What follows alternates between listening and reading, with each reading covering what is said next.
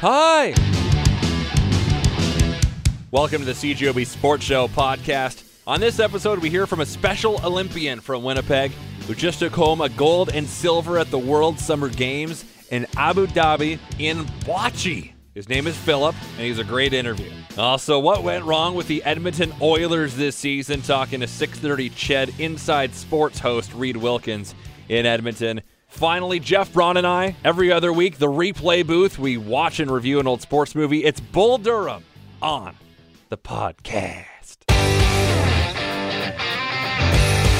2019 Special Olympics World Summer Games took place a couple weeks ago in Abu Dhabi in the United Arab Emirates, and Canada did very well. 155 medals, including 77 gold, and Winnipeg's Philip Bialk grabbed one of those in bocce and a silver as well in bocce doubles. Joins me now on the Sports Show. Philip, before we get into your experience overseas, why did you get into bocce in the first place?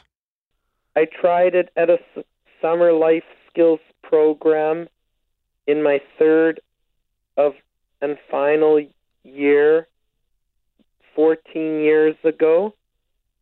The only new thing that I would try, and I liked it. And were you really good right away? Well, when Joe offered to coach, as Special Olympics had asked him to, back in 1999, as I read in the Winnipeg Free Press archives,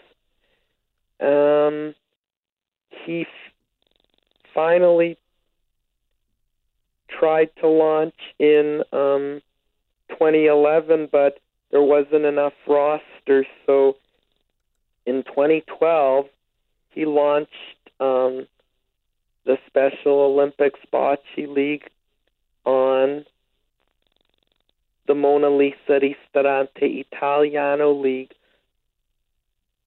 which we practiced. We didn't play on the league against other generic teams the first year because we were a new team to Special Olympics, Manitoba.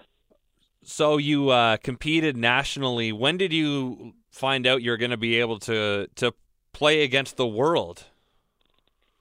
I found out about it on August 14th, 2018, just 10 days after I won the gold medal round at the Nationals in Antigonish, Nova Scotia. And you got to go to Abu Dhabi. What was that like? It was hot. I bet. It was very hot, and there are nice architectural buildings. There are people of diverse culture, and the food there was a diverse selection. And, you know, it was about unity.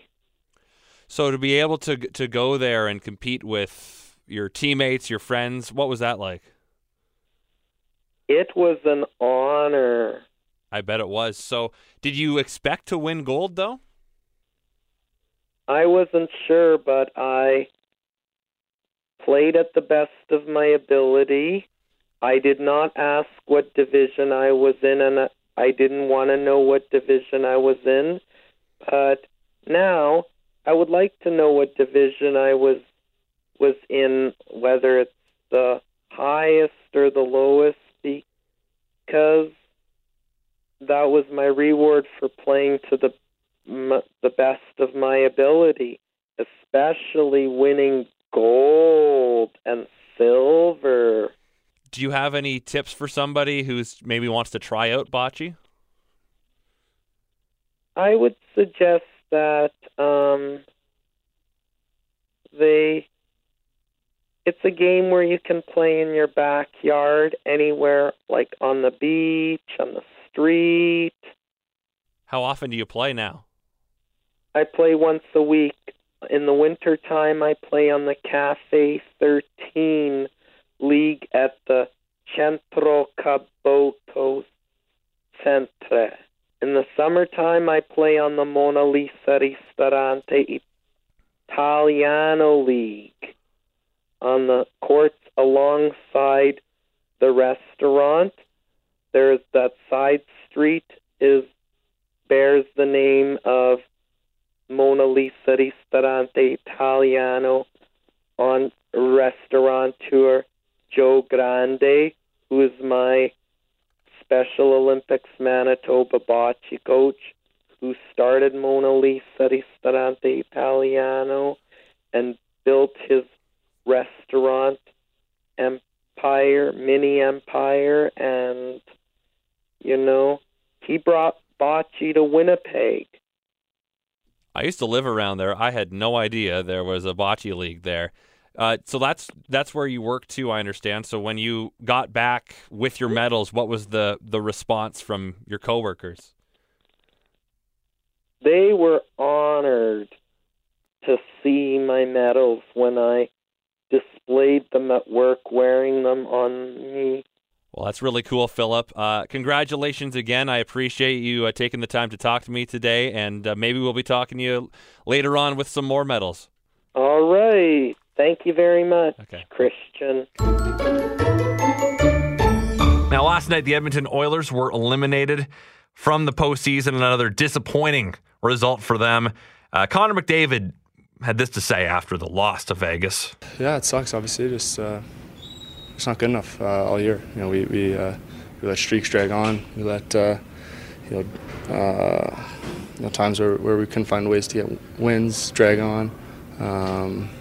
You got to find a way to stop the bleeding quick. It's a slim margin of error in this league, and there's a lot of teams that were right there, and we did our best to stay in the fight. Just a little too late. It's been an insane season. Coaching change, GM change, good times and bad times. It's been a roller coaster. It's been emotionally challenging. It's been hard mentally to kind of keep on going. But we were always kind of right there.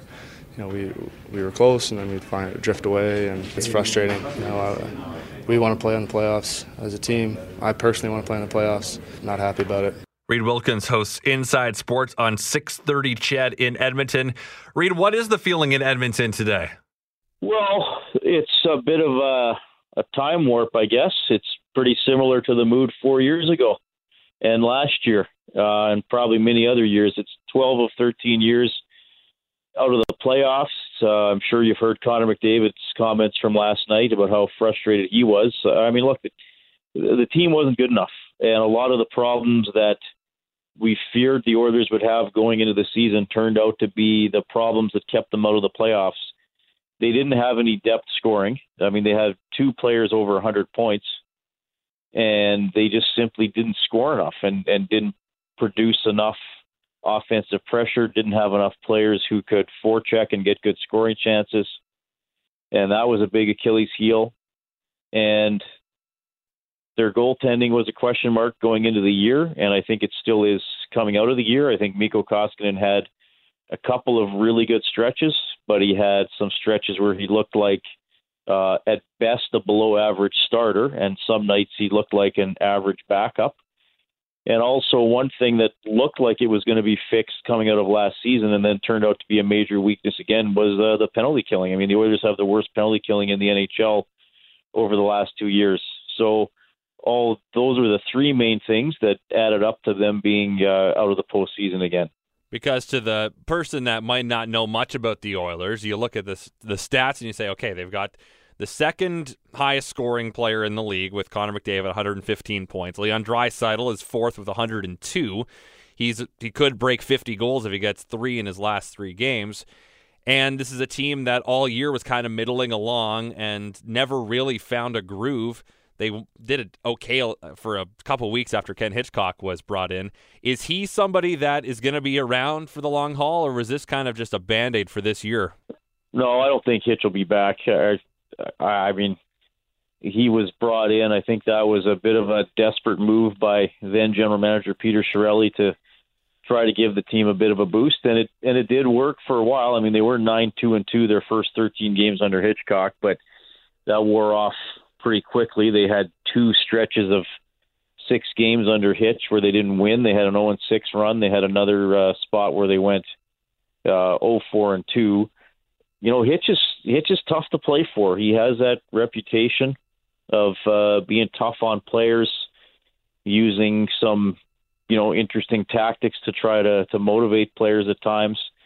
And I just think it wore off pretty quickly on this group. So, no, I don't think he's going to be back. And, there's going to be a new GM, and he'll want to pick his own coach. That's often how it goes, too. So there'll be a new general manager, and there'll be a new coach. Hitch is under contract for 2 more years to be with the Oilers, and he'll be some sort of an advisor or a consultant like he was with the Dallas Stars. The Oilers basically adopted that contract and just put some coaching into it for this year. So, I don't think Hitch did a bad job, but I also don't think he did a good job. I will give him credit for making some adjustments on the fly. I think there were some things that the players didn't like the frequent line shuffling that was going on before the All-Star break.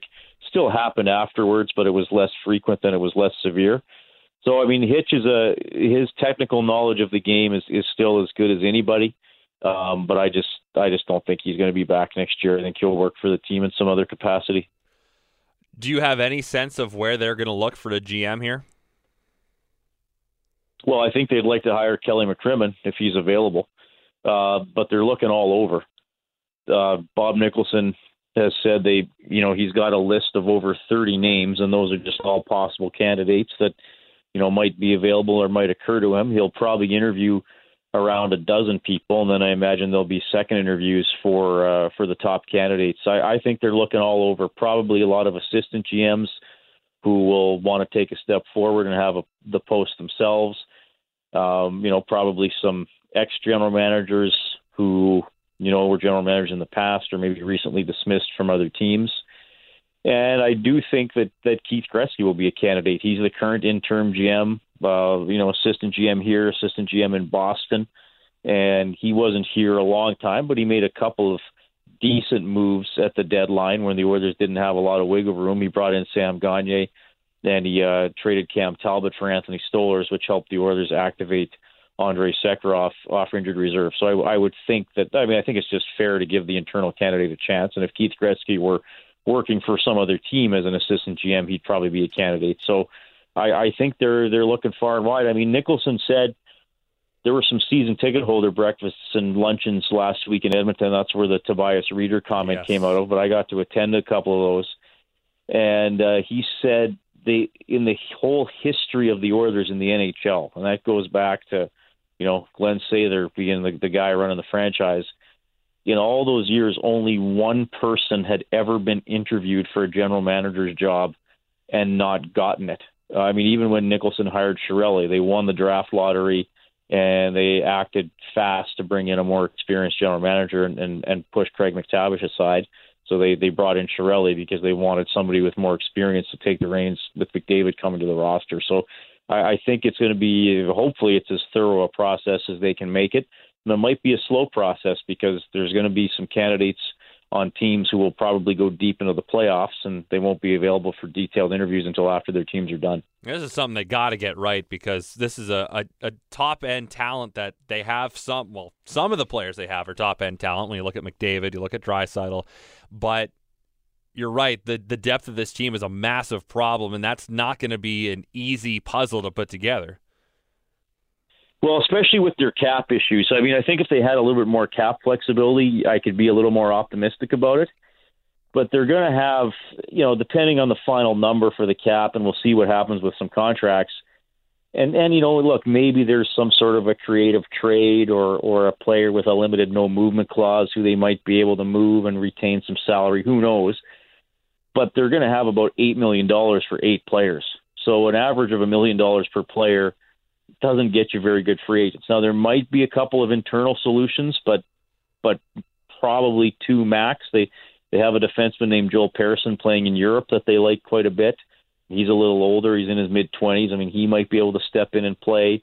The guys on the farm, it's a great season for the Bakersfield Condors. They had a 17-game winning streak earlier, but still I wouldn't pencil those guys in for the start of the season. I still think they would like to spend more time developing them in the minors. So that's going to be the challenge, is negotiating the fact that the Oilers are pretty high up against the cap, especially for a team that isn't a contending team, And again, to get back to the goaltending, Christian, if the new GM comes in and is an absolute wizard and hits a home run or a triple with all his moves, it's not going to matter much if Mikko Koskinen has the 40th best save percentage in the NHL, and that's where he was going into last night's game.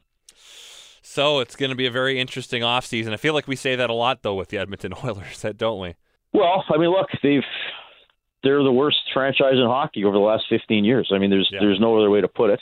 I mean, I guess you'd probably say Buffalo, Arizona, and Florida over the last 10 years, if you had to pick four out of off the top of your head. Arizona made a conference final. Arizona made a conference final. I guess it's been a while since Buffalo had those conference final teams, but and I guess Florida hasn't been very good. I think they've only been in one or two playoff series. But the Oilers, I mean, they've been in two playoff series since 2006 when they made it to the Stanley Cup Final. So, I mean, you talk about wasting Connor McDavid. Well, I mean, the Oilers already wasted Taylor Hall. I mean, there's no other way to put it. I mean, Hall's not as good as McDavid, but he's a pretty good player, and he was a number one pick, and they were never close to going to the playoffs under Hall. I think the closest they would have been with Hall on the team was the lockout shortened season. They were actually in a playoff spot with 12 games left in that 48-game season. And then I think they either went 3-9 or 2-10 down the stretch. So, I mean, sure, another interesting offseason, absolutely. We've seen it before. Can they make the right moves to give the team a boost like they did a couple of years ago? Well, Reed, I appreciate your time as always, and we'll check in with you if they make a hiring and see what's going on through the summer. Thanks. Yeah, anytime. Thanks for having me. CJOB Morning News anchor / co-host of the Couch Potatoes, Jeff Braun, joins me to watch and review an old sports movie. And since opening day for Major League Baseball was just a few days ago, we figured a baseball movie would be a good call. But which one, you ask?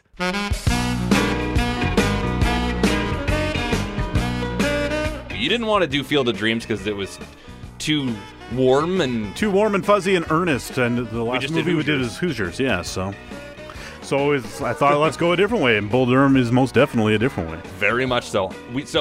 We try our best, if we haven't seen a movie before, to go in knowing really as little as possible. Yeah. And all I knew is that it's Kevin Costner in another kind of rom-com sports movie like we just watched Tin Cup about a month ago. So Same director. Figured it would be a very similar movie, and it kind of was and kind of wasn't. It kind of was in the vulgar language. It was R, and there was a sex scene minutes in with the young pitcher Nuke LaLoosh. I thought his name was going to eventually become Bull Durham. Oh, yeah, we didn't know the origin of that. It turns out that's just a name that local people have for the city of Durham. It's just a nickname for the city based on some tobacco company in the late 1800s. But we get that out of the way. It is a very sexual movie, and really it's told by the Susan Sarandon character. Right. She's the narrator. Yeah. Would Crash Davis be the protagonist, or is there really just like three key characters? Yeah, it's the triumvirate of all three of them, I think, together. Yeah, there's a lot of sexy saxophone music. Now that's an 80s thing. They would put that this is what from 88? And it was weird because for like as erotic as it was, they seem to go to distracting lengths to avoid any nudity in all those sex scenes. Right. But then right near the end, when she's in the kitchen cleaning up, you can see a breast, clear as day, like when her nighty shifts or whatever. Why'd you go through so much lengths to make the other scene? You know what I mean? It was weird. And you knew it was going to be an R movie anyways because of the language. Right. So I don't know. I don't care either way, but it was just very distracting the way they did, like how someone's arms were always blocking it and blah, blah, blah. I will say that drives me nuts. This is probably the fewest number of notes I've taken from a movie. My first question was, okay, so this character, her thing is that every year she hooks up with just one player. It's still on minor league baseball on a minor league team in Durham, North Carolina. And the question came up from Crash Davis later on. What do you even do? What is your job? And she teaches part-time at a local college? Yeah. I think she thinks she's a muse or something for these baseball players. There's other words I'm sure that people in town call her or whatever. But I wonder about STIs. Yes. And with Millie, the other But between temptress. her and Costner, they did get Nuke into the show, into the big leagues. So it worked? Yeah, it must have worked because he was a terrible pitcher at the beginning. He was wild, and then he wore a garter belt, and he breathed through his eyelids. His wind-up in delivery, am I wrong, or does that look like nothing like any Major League pitcher ever? A little Louis Tiant, but yeah, you're right. It's kind of wacky. But a lot of pitchers have wacky deliveries, right? So that's not too unusual. I did like the baseball vibe of the whole thing. Like all those guys just live and breathe baseball and nothing else. And while they're very, they know a lot about it and they're precise about their tips and stuff like that, nobody seems to be that worried about anything. It seems like they're very relaxed and it's kind of laid back. Right. And the Kevin Costner at the plate, that was amazingly well done. With his inner monologue, he is an athlete. And just the way the camera was up close on him, the handheld cameras on the diamond. I did like the kind of the thoughts out loud that he and the pitcher had. I thought that was kind of cool. Come on, meat. Annie, who's this Annie? Jesus, get out of the box here. Where's your head? Get the broad out of your head. Time out. Time out.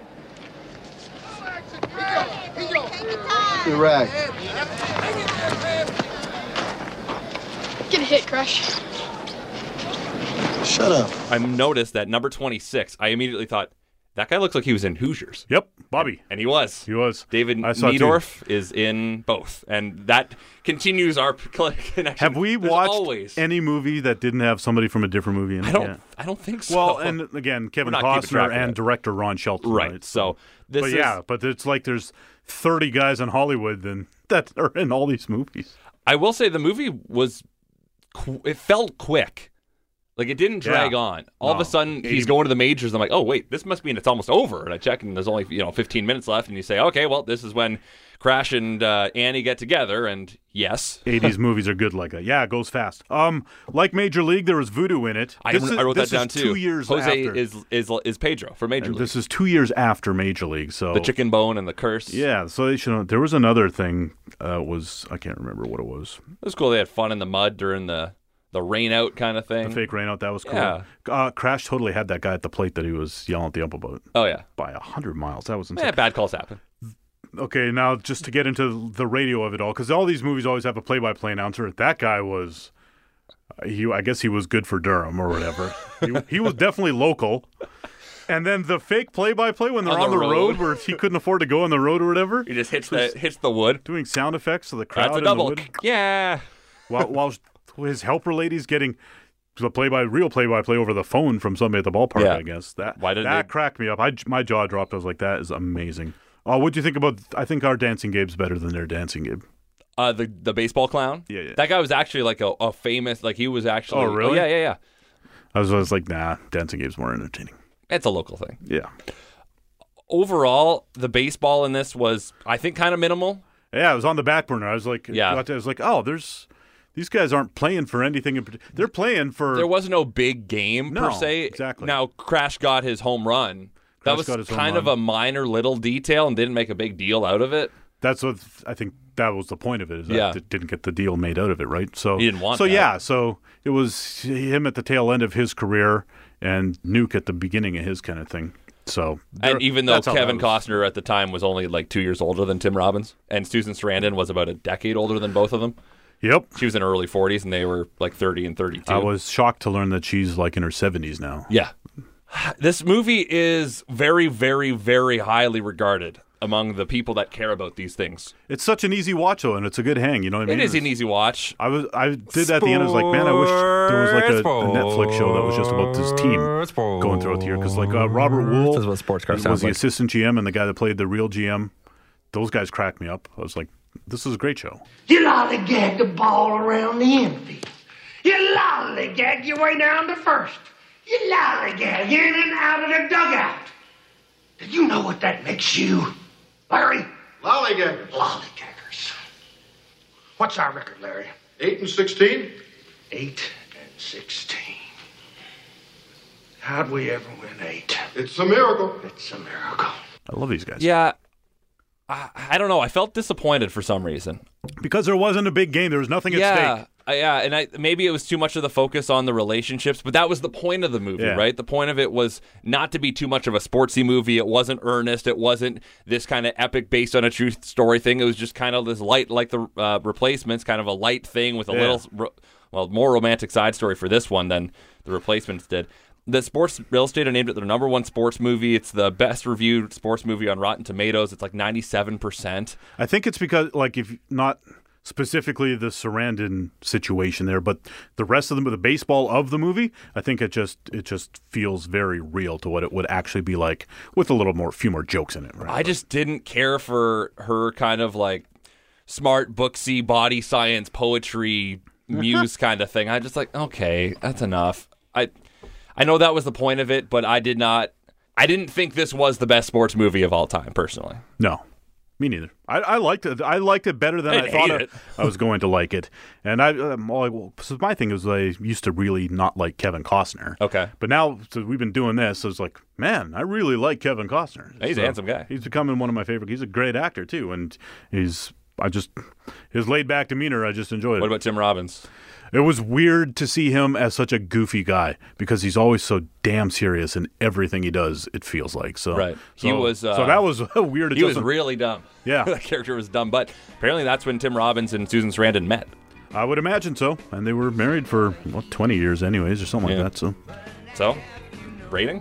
I will give Bull Durham, I will give it 3.5 bulls out of 5. I will give it 6.5 wild pitches that could have killed somebody out of 10. Oh, nice.